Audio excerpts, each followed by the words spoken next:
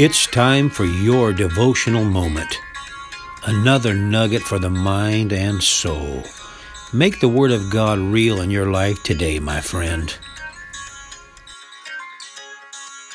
Good day, PPC. I pray that this day finds you full of the joy of the Lord and comforted by the Scriptures every single day. I want to drop this nugget into your spirit today, namely the Apostle Paul writing from Romans chapter 12, verse 1 and 2. I beseech you, therefore, brethren, by the mercies of God, that you present your bodies a living sacrifice, holy, acceptable unto God, which is your reasonable service.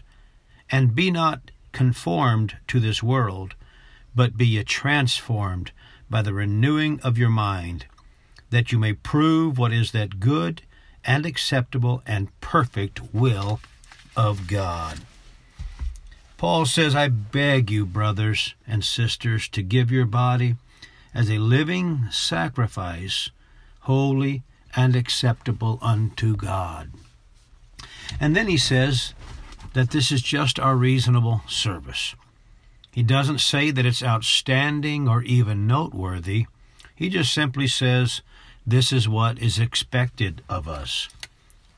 And he continues to say, and don't be conformed to the world, but be ye transformed, or be you changed by the renewing of your mind, because God has a perfect will that he wants us to fulfill. So let me translate today.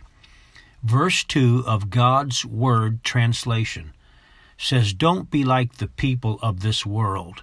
Instead, change the way you think, and then you'll be able to determine the things that please God. Oh, hallelujah. And what did Paul say is the object that we use as that sacrifice? Our body, a living sacrifice. So if we put the two together, our body and don't think like the world, then we find something that pleases God.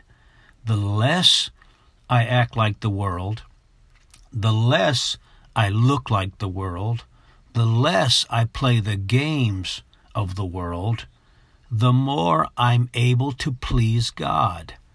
I would much rather please the Lord than appease the world any day, anytime, anywhere. Think about it today, PPC. You are loved, you are blessed, and you are prayed for. You are absolutely a cut above. You are the best, and I say that sincerely.